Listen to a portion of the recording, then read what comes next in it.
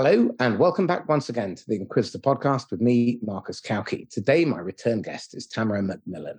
Tamara is a very experienced sales leader. She's an active proponent of diversity, inclusion, equity, but she has a very different take. And today, we're going to be looking at diversity as a really linchpin topic because I don't think people really understand it. So we're going to define it. But we're going to define it in a slightly different way, and we're going to build your understanding of it in a slightly different way. So before we get into that, Tamara, would you mind giving us 60 seconds on your history, please? Sure. Hi, Marcus. It's always great to be back. And I feel privileged to be one of your guests. You have such remarkable thought leaders on your program. So thanks again for having me. I've been in tech since the mid-90s. I've worked in a variety of types of businesses from pre-revenue, startup and scale up all the way through Fortune 15 in a variety of technologies, SaaS, cloud, IT services, and product-led growth. And I even had a joyful year working in private equity as an operating partner. And I suppose what that's shown me over my measure of time is you see a lot of what good looks like and you experience a lot of what isn't so great. And I think what they all have in common is how have people been ultimately treated? What's the approach that individuals, leaders, and organizations take, how they value their customers, the communities they operate in, and the people who help them achieve their results? So I look forward to the conversation about how diversity plays into that. Well, let me start with the first and most obvious question. With that kind of background, you have enormous range. What does range give you in terms of your ability as a sales leader to execute on the job to be done? I suppose one of the things is that there's so much more that's the same than different. You know, if you think about traditional hiring practices, we often look for people who have been there, done that, which means same industry, same size organizations, same markets. But in my experience, those nuances can be really important and they can be key differentiators. But predominantly, there's so much that's the same. At the end of the day, it's about having a clear strategy, having metrics and alignment toward that strategy, making sure people are supported to execute against the strategy and that it's clear, how we're doing, what we're doing, and why we're doing it.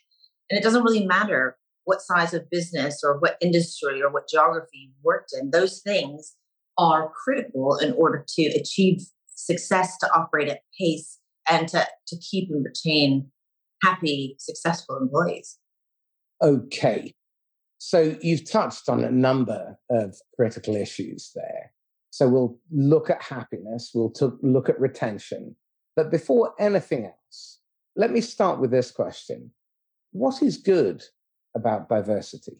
Well, we could look at the financials, right? We can look at the financial statistics of things like, organizations that are diverse generate 2.5 times higher cash flow.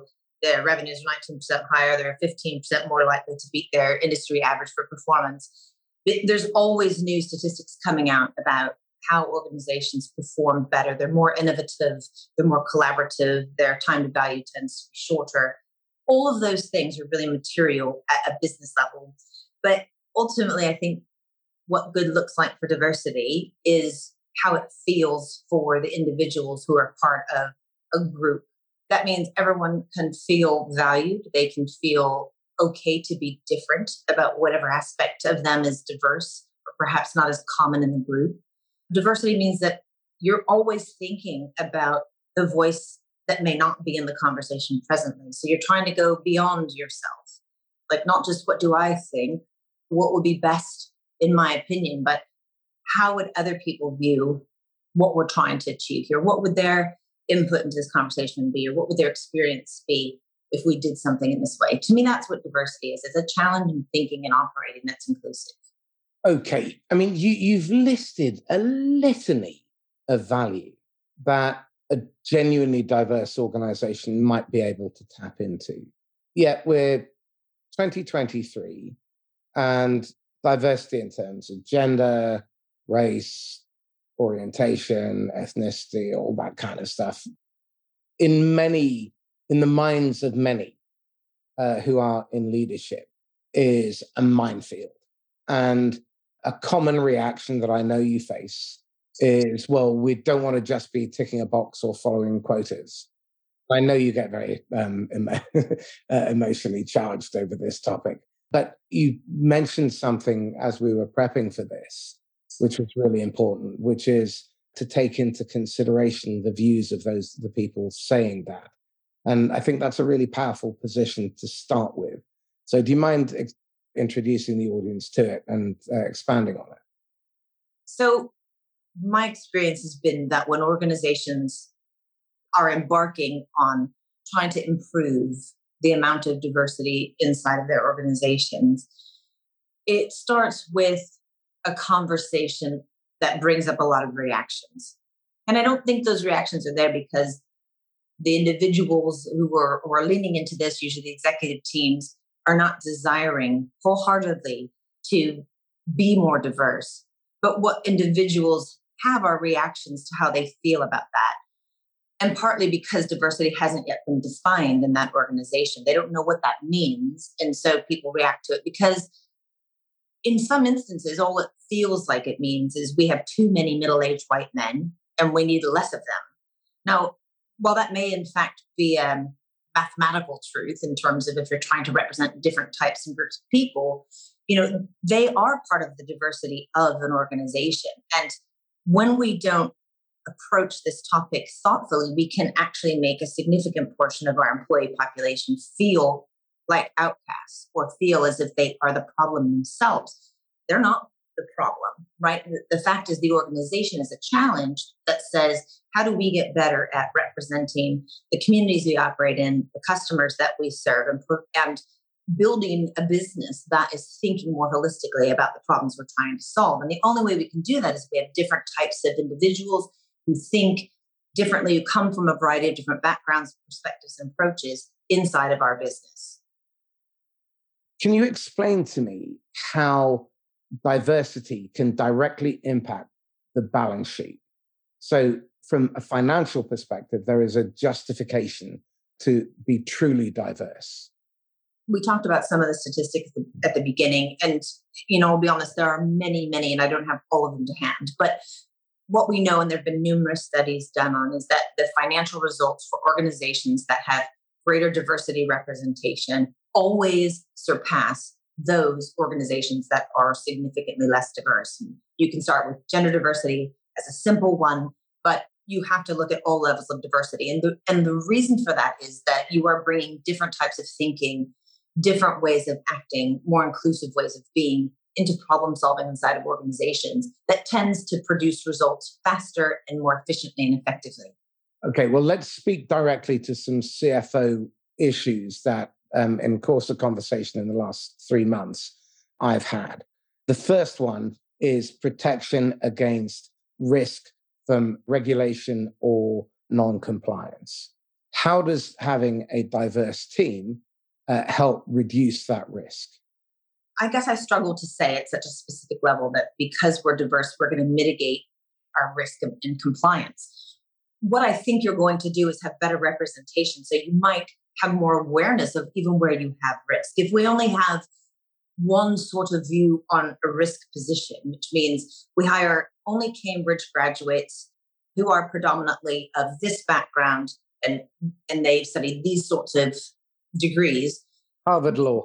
They're going to be oriented toward thinking about problems in a very specific way, through a specific language lens, because that's how they've been instructed. And there's nothing wrong with that lens. But if we think of that as being a 45-degree angle, well, the rest of the picture then is missing. So when we have people who come from a broader set of backgrounds, ethnicities, environments, ways of thinking, neurodiversity, gender, race, orientation, their lens will be different. That means that we would identify different types of risks or gaps in our thinking or ways that we could approach problems. So I don't think it matters if it's about compliance or risk or anything else.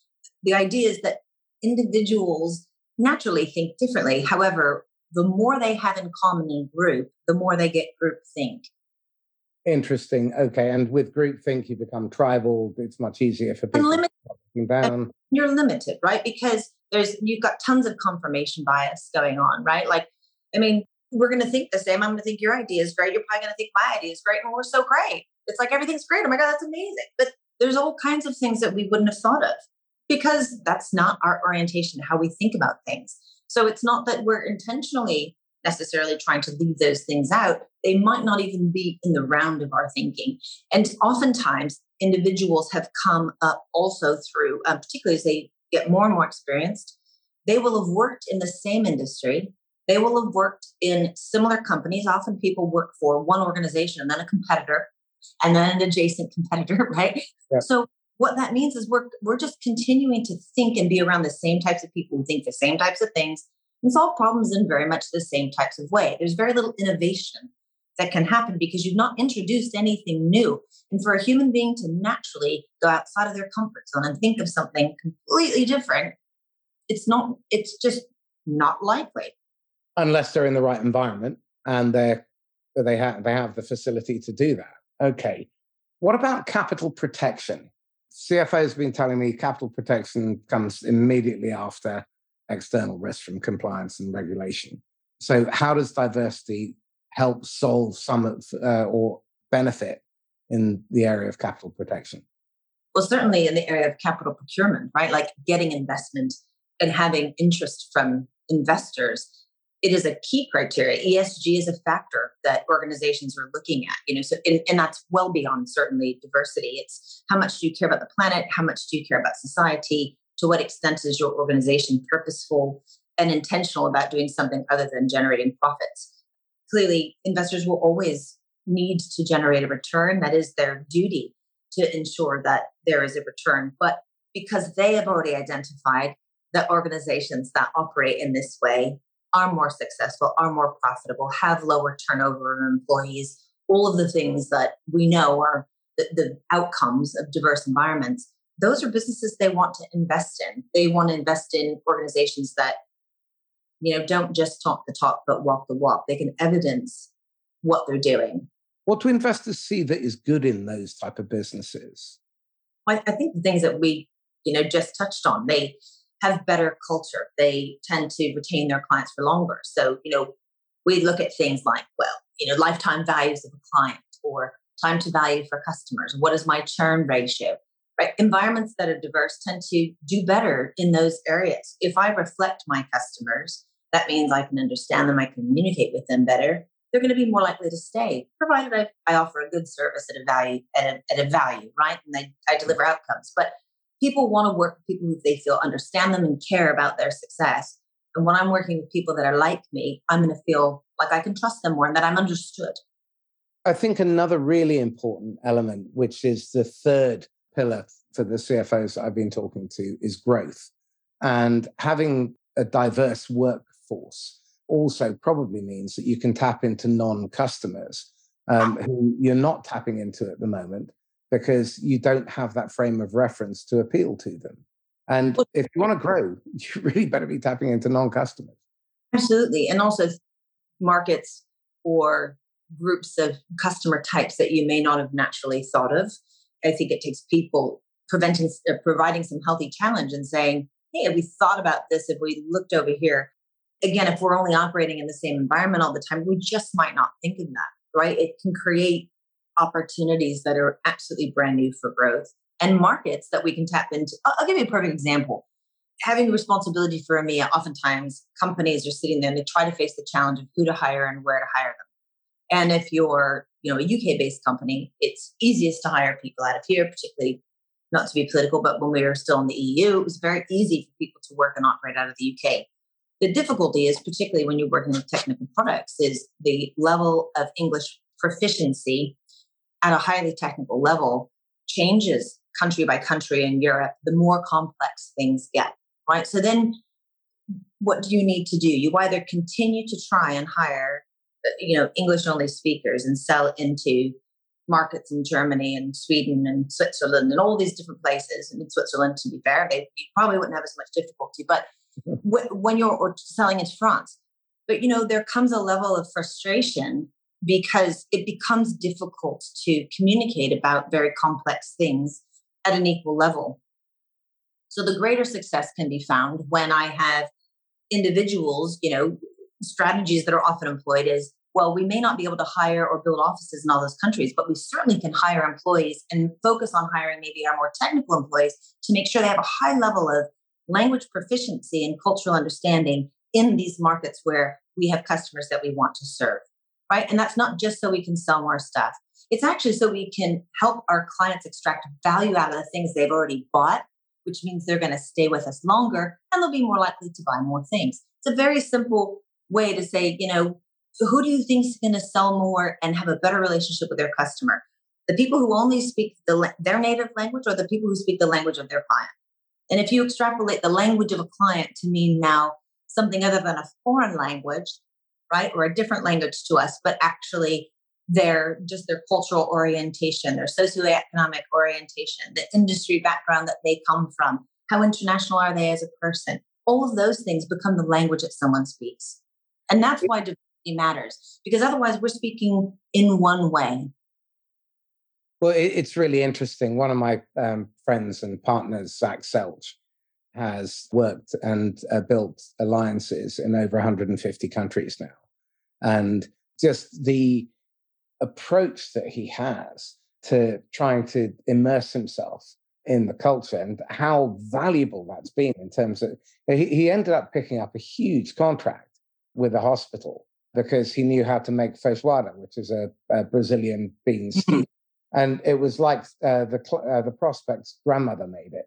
And the prospect didn't believe that he'd made it. But because he was so immersed in the culture and he bothered to practice and learn, all of a sudden he was accepted. And I think one of the challenges is that we don't have that cultural flexibility within our middle management and our leadership layer, because the number of times I'm coaching managers and they're walking on eggshells to avoid difficult conversation because they're worried about upsetting people or offending people or getting in trouble with HR. I think part of the problem is that we're not having enough honest conversation because we just don't understand each other enough. Yeah, I mean, that's true. And earlier, I think a conversation, I'm not sure it might have been before we started the podcast, but, sometimes it's like, well, why aren't we doing this diversity thing? Isn't it easy? And it's like, actually, it's incredibly hard. It is hard. I mean, it's not an excuse not to do it. And actually, we've gotten quite good at hiring. So I think hiring diverse people is not as much of a challenge as it was. It's still something we have to work on because people will still claim, well, we would like to hire X types. We would like to have more diverse people in this particular area of our business, but we can't find any. And, the retort always has to be, have you looked any place different than where you've been looking? Are you fishing in the river where you normally catch salmon and trying to get a catfish or something? I mean, not like I know fish, but I know that those two generally aren't in the same place. But, it's like you have to do something a little bit different. So I think, first of all, it is hard because it's not just about hiring diverse people. It's about creating an environment where people feel safe, they feel equal, they feel that they belong. And that's something that I think organizations are still learning how to do. And yes, these conversations can be tricky and they can be scary, but we have to lean into those conversations with respect. We have to create safety and a willingness to really learn. And when people make mistakes, let's try and guide them in a kind-hearted way, as opposed to at least giving them the benefit of the doubt that maybe they were actually intent on doing the right thing, but they executed it really, really poorly. I think the other thing, you talked about your friend, and just wanted to make a comment about how he embedded himself in the culture and sort of went beyond the language. I think that's also something that's really important. Of course, it would be great to have people who have the ability to speak many languages and they reach into markets with that language skill, even could be at a fluency level, which is fantastic. Certainly the next level that drives even greater understanding and alignment is if you've really experienced the culture, because language in and of itself doesn't really tell us how people are. And again, if we extrapolate language to mean something much broader than foreign languages, right? Language is not native to us. That ends in all kinds of things, and people that are neurodivergent, let's just say, for example, they'll have some language aspects, just like when you go into a new business and they have a whole set of acronyms. this is actually how we have to think about trying to get to know people. We all speak different languages based on where we're from and who we are. And we can't be all things to all people, but we can at least just try to be understanding. So I think the lesson I'm taking from this is that we have to be patient and we really need to look for common ground. I started the episode with the question, what's good about diversity? And what you've demonstrated is this litany of value. And I don't think there is anyone in a leadership position who would not want to be able to reap that harvest, because it's incredibly rich. And it does take work. But this is part of a wider issue, which I think is this whole concept of the wicked problems within the way businesses operate. We need to understand that businesses are systems, they're organisms, and the different parts need to be healthy and they need to communicate and they need to work in harmony. When they don't, you get disease. You see this happening all the time in organizations where they have their little islands that they have to defend and they're building their fiefdoms because there is ambiguity throughout. And I think one of the most important elements of all of this is if you are going to build a diverse team, is there needs to be unity around common purpose. Yes. Then what we can do is we can find what each individual believes they're bringing to the party and what value they would gain or be able to deliver. And that way we end up with a win-win where no one compromises. That sounds to me like a much stronger agreement between people. And it's much harder for people to let others down when they've co-developed it. So it strikes me that work seems to be really worth the while. How do you put the effort in? How do you recruit the right team to make sure that you can manage that? Because that sounds very hard.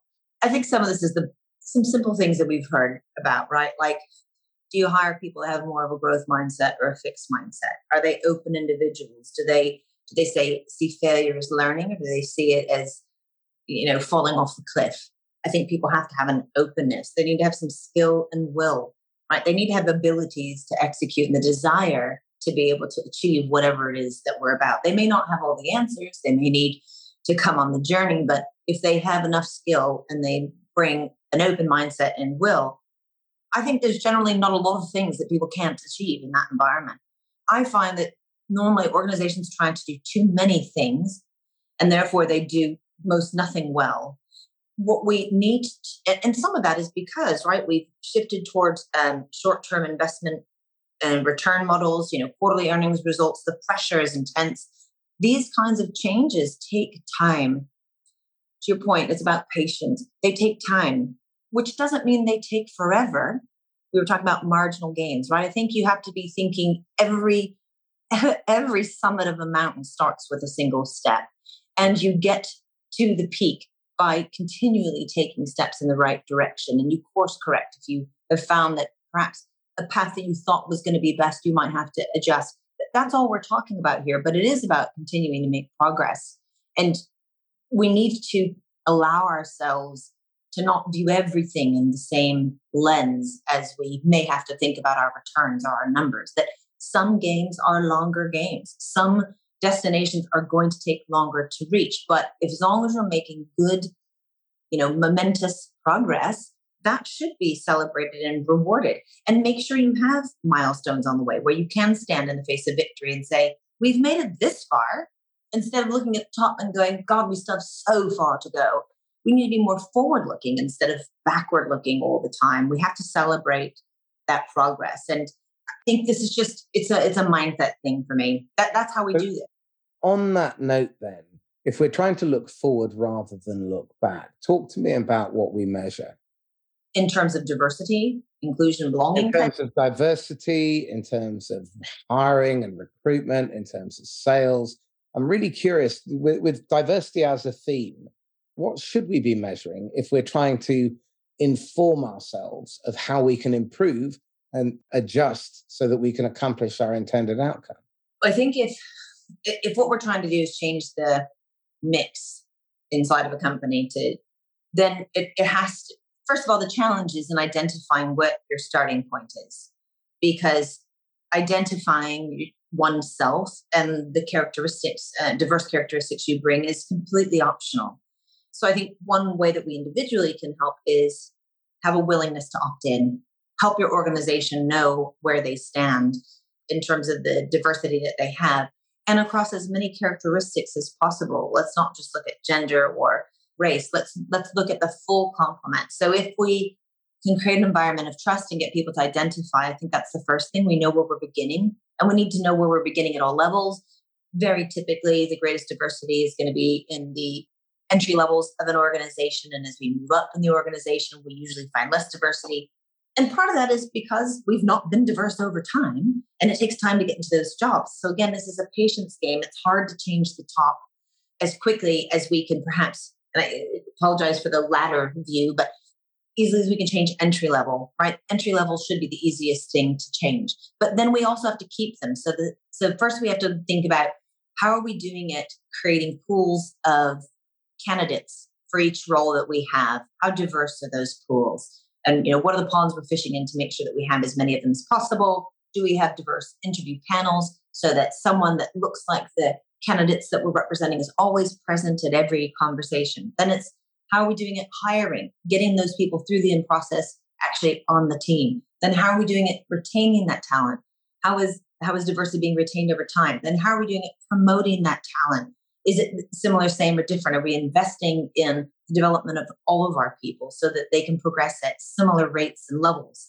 That's just quite tactically how you can do it, right? And also, your diversity might look different in different markets where you operate. Can you accelerate the advancement of diverse groups by providing mentoring and coaching from leadership so that they can start creating a management and leadership succession plan and runway? Because I think one of the big problems that I see is the number of managers who just get tapped on the shoulder and told you are one, and that's their runway. And then they do what was done to them, or they do what they think is best, and they try and read around and do whatever. An 18-month to 2-year runway to learn how to do that job would be significantly better for everyone that they were going to manage, let alone them and the business, than just tapping them on the shoulder and saying, Tamara, you're really good at being an individual contributor. Off you go and manage 8 of them. Absolutely. Mentoring and coaching in any business, I think, is hugely helpful. I actually think an effective way for businesses to become more inclusive and create equality would be to allow the diverse talent in your organization to be the mentors and not have it at a level. We normally think of mentoring and coaching as someone who is senior coaching someone who is junior, but actually we need to shake that model up. We need to actually be the mentoring that needs to go on. Yes, there's some to develop people into roles, but let's also think about the other kind of mentoring and coaching, which is coach and mentor us on how to create an environment where everyone can thrive. Why don't we let them coach us on that? That could be interesting. The other thing is that, we always have to be thinking about how to develop people, but organizations have to decide when they're setting their budget to actually invest in development of their people. It is hugely an underfunded part of every business I've ever been part of. Management gets 3% of the global spend on training and development. Now, there's a huge amount of money thrown at it, but in my experience, most of that money is wasted because people go on training and then they forget very quickly because it's not reinforced. It's taught badly, it's sold badly, it's implemented badly. So when we're talking to our people and we have a diverse group of people, presumably that can inform us significantly on how we as an organization need to iterate and improve. So in terms of the value of business innovation, not just product innovation and innovation in terms of new markets, but how you operate as a business, how you think as a business, how you interact as a business, all of those seem to be areas that are ripe for innovation. Absolutely. I think, we talked earlier today about defining words. Collaboration, there's one. Like, what does that actually mean? And how do you manifest it? What are the things that you put in place to ensure it happens? So, for example, KPIs and objectives are often set within departments or by functions. There's very few that are shared. There's so little done around internal SLAs. And when they're set, they often they're based around like punitiveness.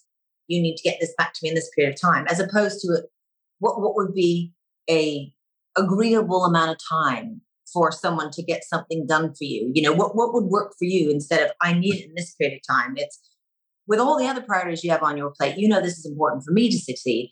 What will be reasonable for you to do it in? And then we can talk about if that's going to really work and we can kind of negotiate around that. I think this whole concept of collaboration, ways of working, how we are inclusive is something that we don't really define as a business. We kind of think everybody knows what it means to be a good collaborator. I think what people have a tendency to do, I've been working on this model where there are different levels of low trust, high risk of conflict. And it starts with compete, where you carry a very sharp knife. You trust no one. You're always trying to get ahead. Then there's coexist. And that's normally it's a reluctant coexistence. It's like me with technology. I know I should, but I struggle with it sometimes. And I need a bit of a handhold and I feel a bit of an idiot, but I coexist with it. And it's the same thing in partnerships. We see this where you sort of exist with a referral partner, but you'll try and take an advantage. So you've got very sharp elbows as you race to the finish line. And then you've got collaborate. Now, collaboration, I see this in a lot of vendor partner situations where the vendor doesn't quite trust the partner, so they don't give them the good stuff. And if they need to play fast and loose with their commission payments in order to make their valuation look okay, they're okay to do that every now and again. Yeah, they'll take the risk because it doesn't matter. We'll just find some more partners. So they don't really have a real partnership mentality. It's all done through thick legal contracts. And as you go down from collaborate to coexist to compete, there's massive diminishing levels of trust. Now, the next level up I see is cooperation. And cooperation is where we have common purpose. We're looking at the same problem together. We try to understand it together. We co-develop a solution. And then we choreograph how we work together to solve it. We work it out together, then we work together to fix it, and we elevate everybody. Now, that to me strikes me as a significantly more effective and efficient way of working, because then we're tapping into the strengths of everyone, and my weaknesses get eradicated by the strengths of you and a dozen other people. I think it also, you're spot on. It also says that what you use as your measurement of success is as important to me as what I use for my measurement of success. Because I've always sort of, I suppose I've lumped collaboration and cooperation into the same category, because to me, that's the entire point. Like when you're really collaborating or cooperating, as you've used the term there really well, you care as much about someone else succeeding. And you're mindful that what you're asking of them could impact their success for their other ambitions and their other metrics. And so that's why it has to be thoughtful. And the example that I used of, hey, I need this, I need something done on a regular basis if we come and make a request, instead of saying, well, I need it in 3 days, acknowledging that they may have some other things they have to do, and they have probably 10 other people who are asking them for things. So having a conversation in a bit more open manner that says, when would be reasonable for you to consistently deliver something like that? And they provide a response. And then I have the opportunity to say, okay, that's going to be a bit tough for me. And these are the reasons why. Do you have any flex? Or maybe I can push a bit this way. And we can come to a common success point. That's the whole, for me, that's the purpose of that cooperation and collaboration, is to figure out how we help each other win. Again, my definition of partners are we help each other get better. That's the purpose of a partnership. Whether we make each other money, whether we help each other expand our thinking, whether we help us become more effective, that's a true partnership. And it means that we do enter into constructive conflict. One of my favorite things is fighting with my partners because we learn so much if we don't take it personally and we put our egos aside, because we're working towards a common mission, a common purpose.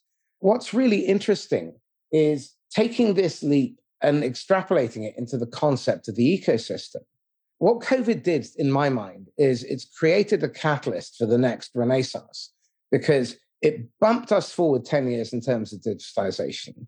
It proved that now you can recruit from the global talent pool.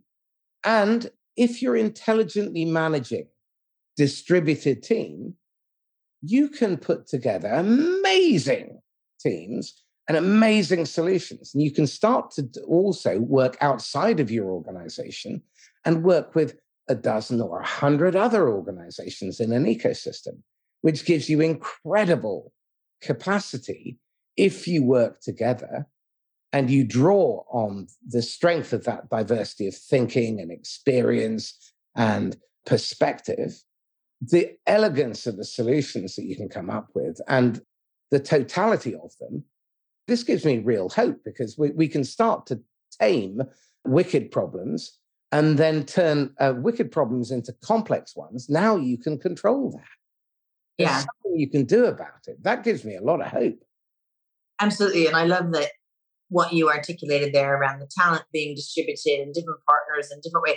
That is what diversity is. So whether it's happening inside of an organization or if it's happening the way that you engage externally, yes, we do better.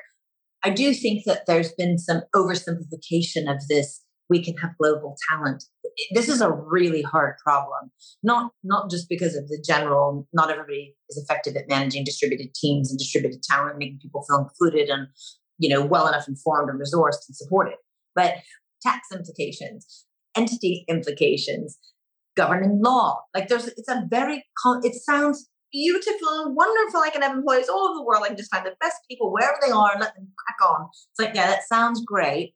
It's actually quite hard, but how wonderful that we now have a new ambition, something to think about. This is not a problem we ever even thought of entertaining solving before because we already had an answer. We didn't do it. You came into the office. Maybe if you've been in tech, you might get a few days at home. It was not a problem to solve because it didn't exist as an option. Now it's an option. Some people want to rotate really far and go, oh, yeah, it could be anything, anywhere, anytime. It's like, well, ideally, yeah. But we have a few steps to get there. But at least now we've got a new destination that we can drive toward.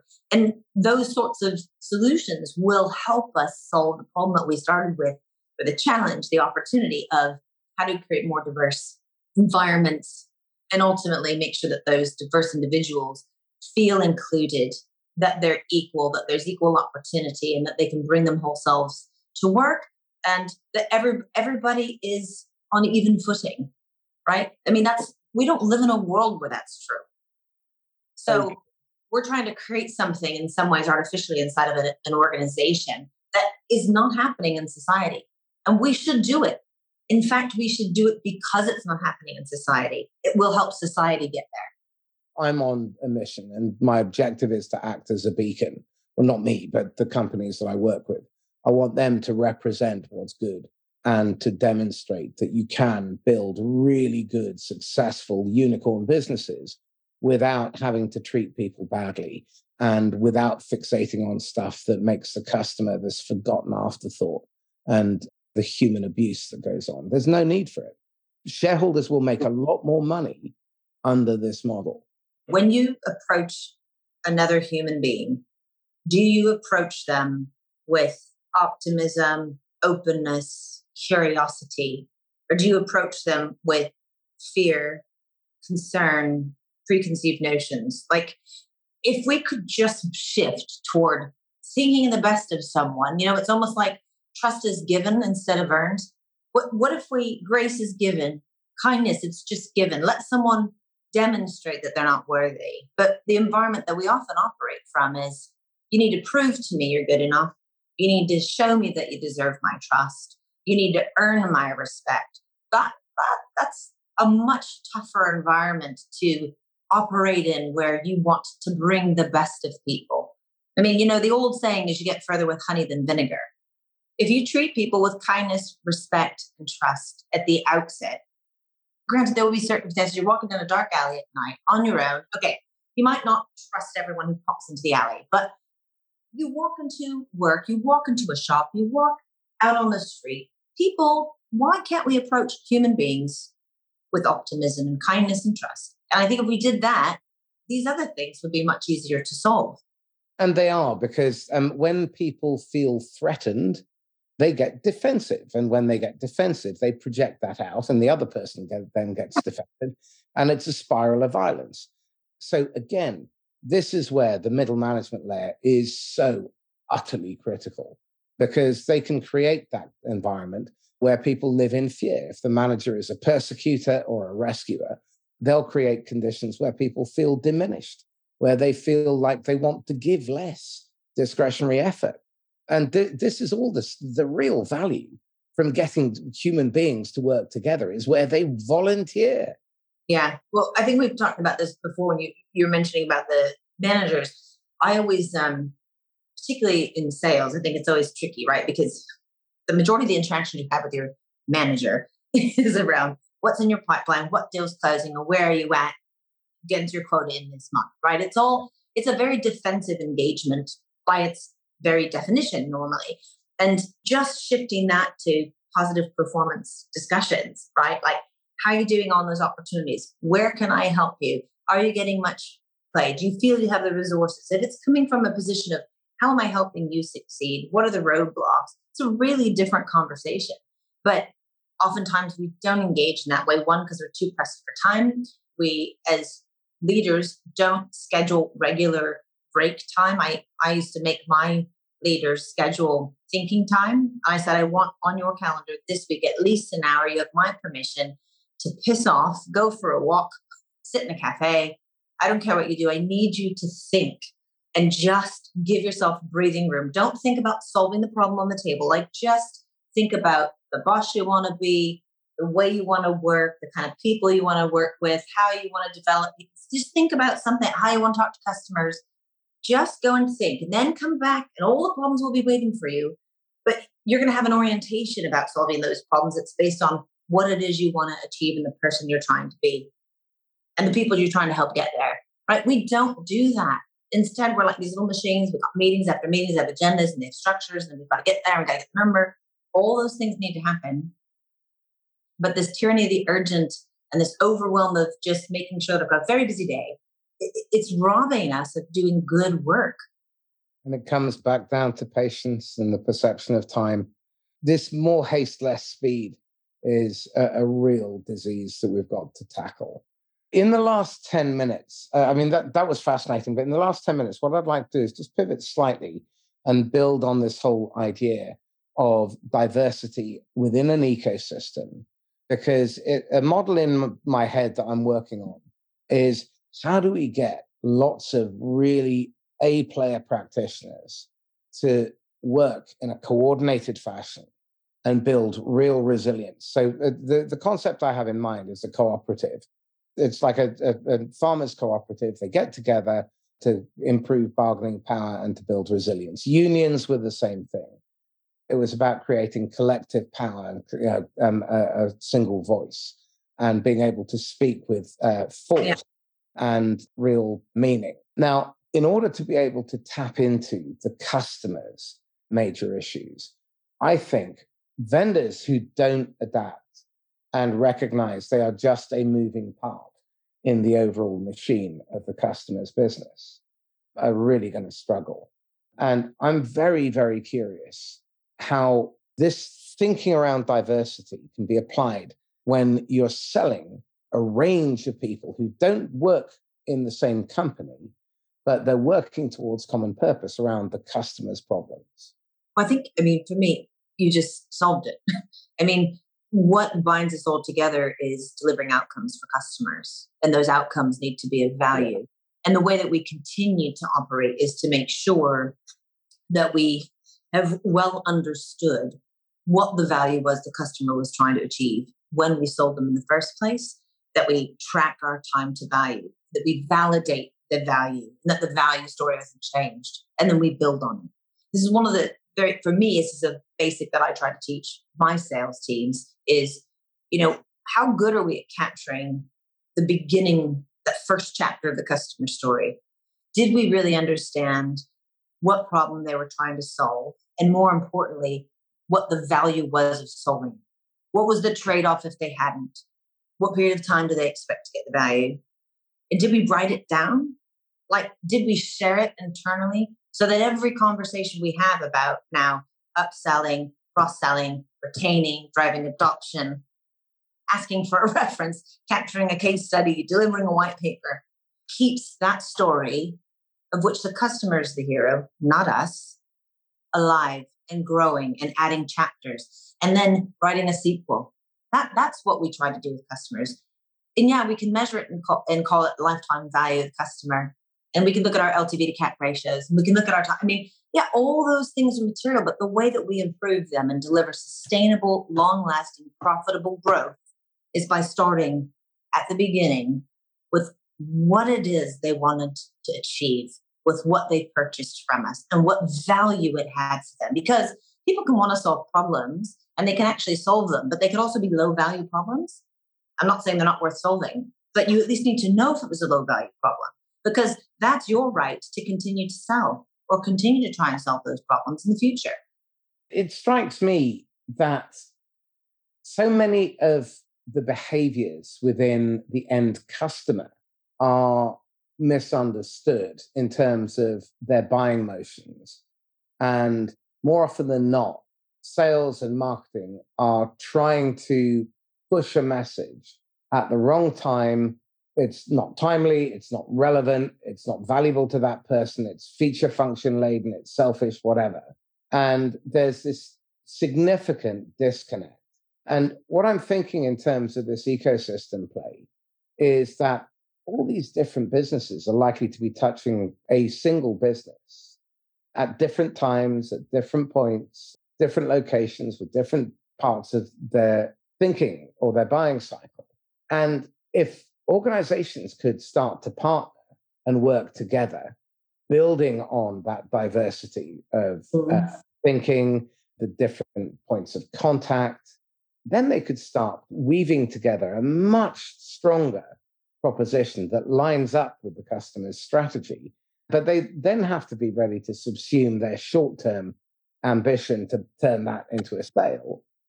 Yeah. The one challenge that we face is that the way that organizations purchase is not in that way, right? Because problems are solved in pockets in a business, disconnected from the broader infrastructure ecosystem of an organization to fit into some bigger objective that they have. But, budgets are siloed. So we buy components of things. We don't buy what would be a better holistic solution to a problem. So one of the challenges we have is in trying to work with customers in that way, but then not purchasing in that way. So we have to think about how to break that down. And it's a much more complex conversation that we can have. But I agree with you.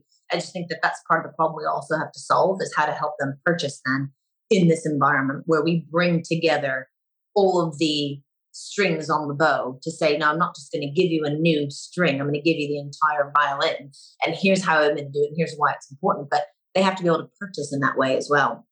When you spoke about it being the wrong time in selling features and functions and products and things like that, I think that's really right. And the reason, if we think behaviorally why salespeople do that, it's because they don't have enough in their pipeline to begin with. And they don't have enough in their pipeline potentially because we haven't segmented the market well for them. We've not given them the right set of accounts or size of accounts to go after.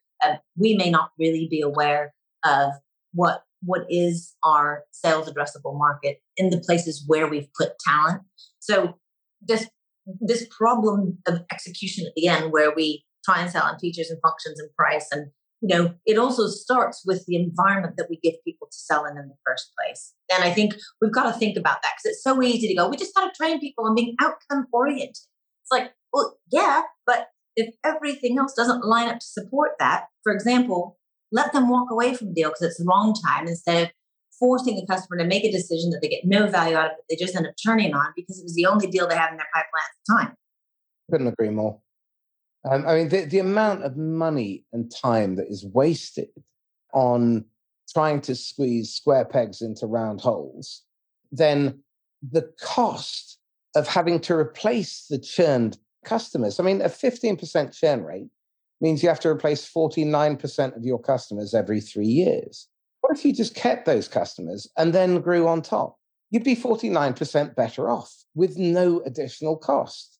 And actually, you'd be time value of money and cost of acquisition of a new client, you'd probably be 100% better off because it costs 7 to 8 times to win a new client as it does to keep an existing one, right? That's the first thing. So the literal cost of churn, the cultural erosion, the brand value impact. I mean, there's so many things that would be different. So that's why I think your example is great, but the benefit is even higher. So we've got to start thinking about how we sell this message. I've got some strategies that I think will work when eventually we're big enough to be able to do that. But in the meantime, how do you get teams to work together? And in particular, I'd be really curious about, have you been able to get managers to genuinely cooperate together and work around a problem from other departments, not just sales, but marketing, product, CS, account management, and even other departments like finance, logistics, whoever it is that is going to touch the customer? How do you get diverse teams of managers to cooperate? Because they're the ones who are probably going to get the stories from the coalface.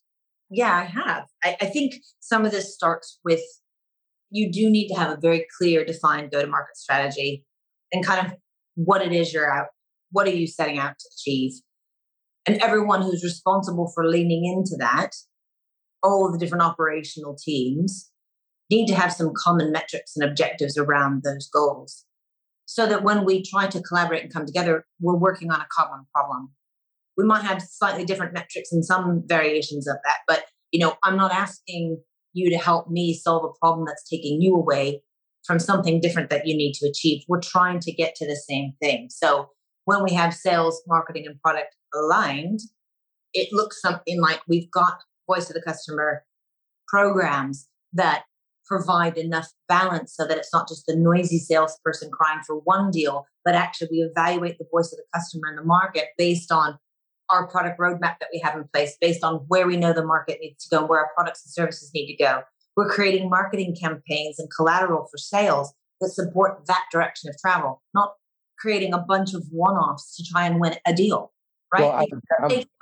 I'm going to build on that because I'm really excited about this. I'm trying to pull together a solution at the moment where we have a collaboration platform that allows us to bring all of the assets, every conversation, all of our plans, our mutual action plans, and create private rooms so the customer can talk privately. We can have internal conversations all on a collaboration platform like a war room. But then building that as part of the training platform, because what we can now do is we can embed a micro training and micro coaching tool so that we can practice the moments as partners together that we're going to have with the next stage in the conversation with the customer. So everybody can get up to speed because the rule there is, amateurs practice at home in front of the customer and pros practice at home. Well, this is a great way of creating an asset that is based on live sales for us to help ramp up new hires because they can work off the basis of real life sales. Now, how exciting is that? I know. There's lots of good work to be done. There is, but it's possible. The thing is that what I'm really excited about now is the technology. Actually, if we apply it well and we ask the right questions and we come at it with the right intent, I think we can produce some amazing businesses that are transformatory, but also sustainable. They'll last. These will be businesses that are built on solid foundations. I agree. And I think the training that you talked about is, for me, this is the most important part, is that we love these tools and we can even roll them out well. But I do think that we've created a gap for ourselves. Back when I entered the tech cafes, right, in the 90s, we had really great training. I mean, organizations were known for being the best at training up, say, salespeople. Xerox, for example, was really, they had great training programs for salespeople. And so even if you didn't want to sell copiers, it was a great place to go and get a job because you'd get great training. Yeah, it was a VIP pass on your CV as well. Yeah. When I started at MCI, we had to go away for like 2 weeks to a new hire camp in Atlanta. Everybody went. You spent all this time learning all our products, learning our services, meeting departments, meeting your cohort, of new hires. So you had a network in the organization, all of that stuff. Well, those types of things happen so rarely anymore. And instead, what we do is we give them tools and we give them playbooks. Of course, we need those things. But the training of people has gotten really bad because we have this over reliance on these other things. And what happens over time is we're creating these systemic gaps. Then there's no budget to assess your employees, to figure out what the gaps are, to try and fill them. We just give them new tools and new scripts. And, and what ends up happening, we all get terrible automated emails that are completely not personal. I mean, we get phone calls at all the wrong time. All of those bad habits. So I would love to find a world where we can take advantage of the tech, like you said, in the right context, but that we actually train people in the art of conversation again, that we train and how to actually sell. To that end, I'm going to actually do a personal plug, which is my new Practice Labs, because the whole idea of Practice Labs is that you learn to do the stuff that you've learned in training, whether you've done Medic or Sandler or whatever, I don't care. But you've got to practice it in a safe environment where you can fail and where you can test the limits. But you need to practice in context as well. So what I'm really excited about this is that you bring a real life scenario, but you're not the salesperson. You're the buyer, you're an observer, and then eventually you get to be the seller. But everybody else picks at your problem and they look at it through the different lenses that they see the world through. That's where diversity really comes into its own. Because now what you've got is diversity of thought around the customer problem and the problem that you're facing to trying to help the customer solve. That kind of thing is really powerful. But we're bringing in customers, we're bringing in CROs, we're bringing in CFOs, we're bringing in CTOs, whoever. And we're also bringing in specialists in trust and neuroscience so they can observe what you're doing and coach you at the same time. But you get that peer-to-peer, and we've got an offline version. So if you're struggling with a specific thing, we can take that moment. It might be 20 seconds where you talk about a price increase or introduce a new product or something, and you can practice that asynchronously. So I'm really excited about this. So I'm very curious if anyone's listening, they'd want to talk about it to me, then please do get in touch. Sorry, Tamara, go ahead.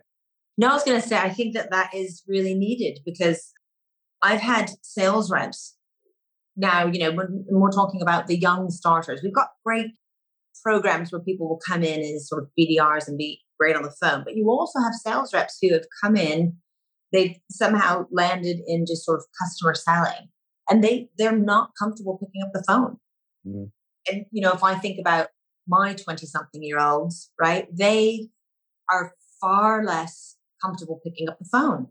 Mm. It's something that's really difficult for them. And when I first experienced this, I thought it was the strangest thing because to me, being in sales is talking on the phone as at least a first, right in the olden days, it was you sat at a bank of phones with people and you were just like hammering out calls. Yeah. And to imagine that today's salespeople could actually be afraid of picking up the phone because they've become so accustomed to their sales cadence tools that automate and do so much of the work for them. I thought, wow, we're really missing a trick because the most important thing at the end of the day is that you have human connection with your buyer.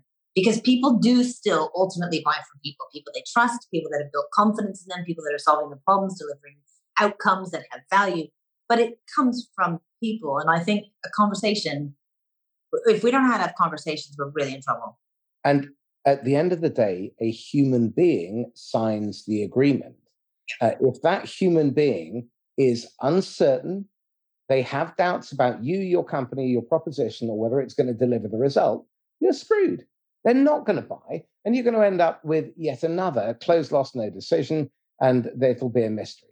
So again, where diversity really comes into its own is think about the diversity of partners that your enterprise customers have who are trusted and known by your end customer, the end prospect. And how many of them are you targeting and trying to build relationships with and establishing, well, what if I can help that partner sell more of what they already want to sell more of? Yeah. I reckon they might help me take me into that account. Now, if you get injected in half a dozen different places, that's really powerful. Yeah, absolutely. Okay, Tamara, this has been fascinating as always. No doubt you'll be back for another installment in the future. How can people get hold of you? LinkedIn's always a great way. Tamara McMillan at LinkedIn. That's probably the best. My contact details are there. And I love conversing and learning. So I would love to hear from anyone listening to this podcast, particularly if there's thoughts hugely divergent to mine, because then we can grow together.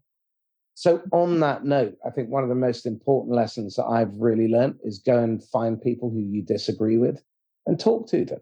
You'd be amazed at how much you can learn and what common ground there is. That's been the most revealing thing for me, just how much I do have in common with people I disagree with.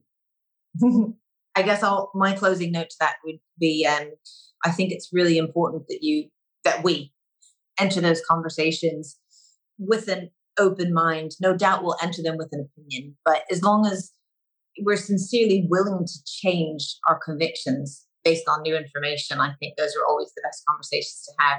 The difficulty is when we talk to divergent people and our ambition ultimately is to change their mind and convert them to our way of thinking.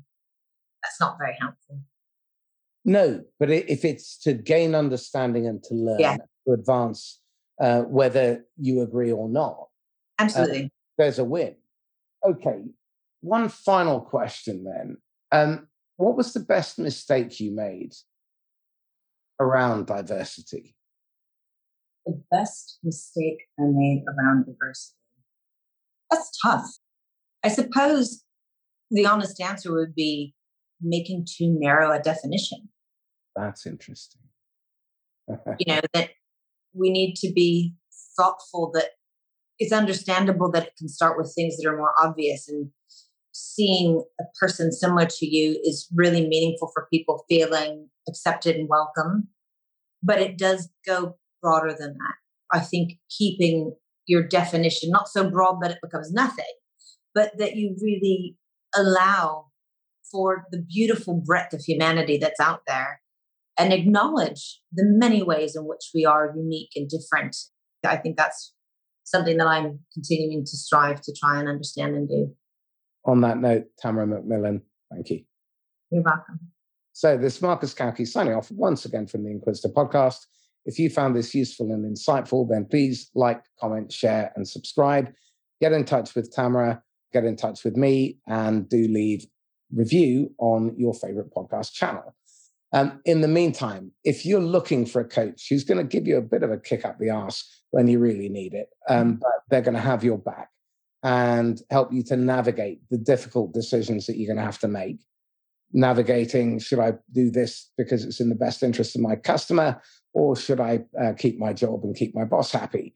How do you manage those kind of conversations? Well, if that's the kind of conversation you're facing at the moment, email me, marcus@laughs-last.com, or ping me a DM on LinkedIn. In the meantime, stay safe and happy selling. Bye-bye.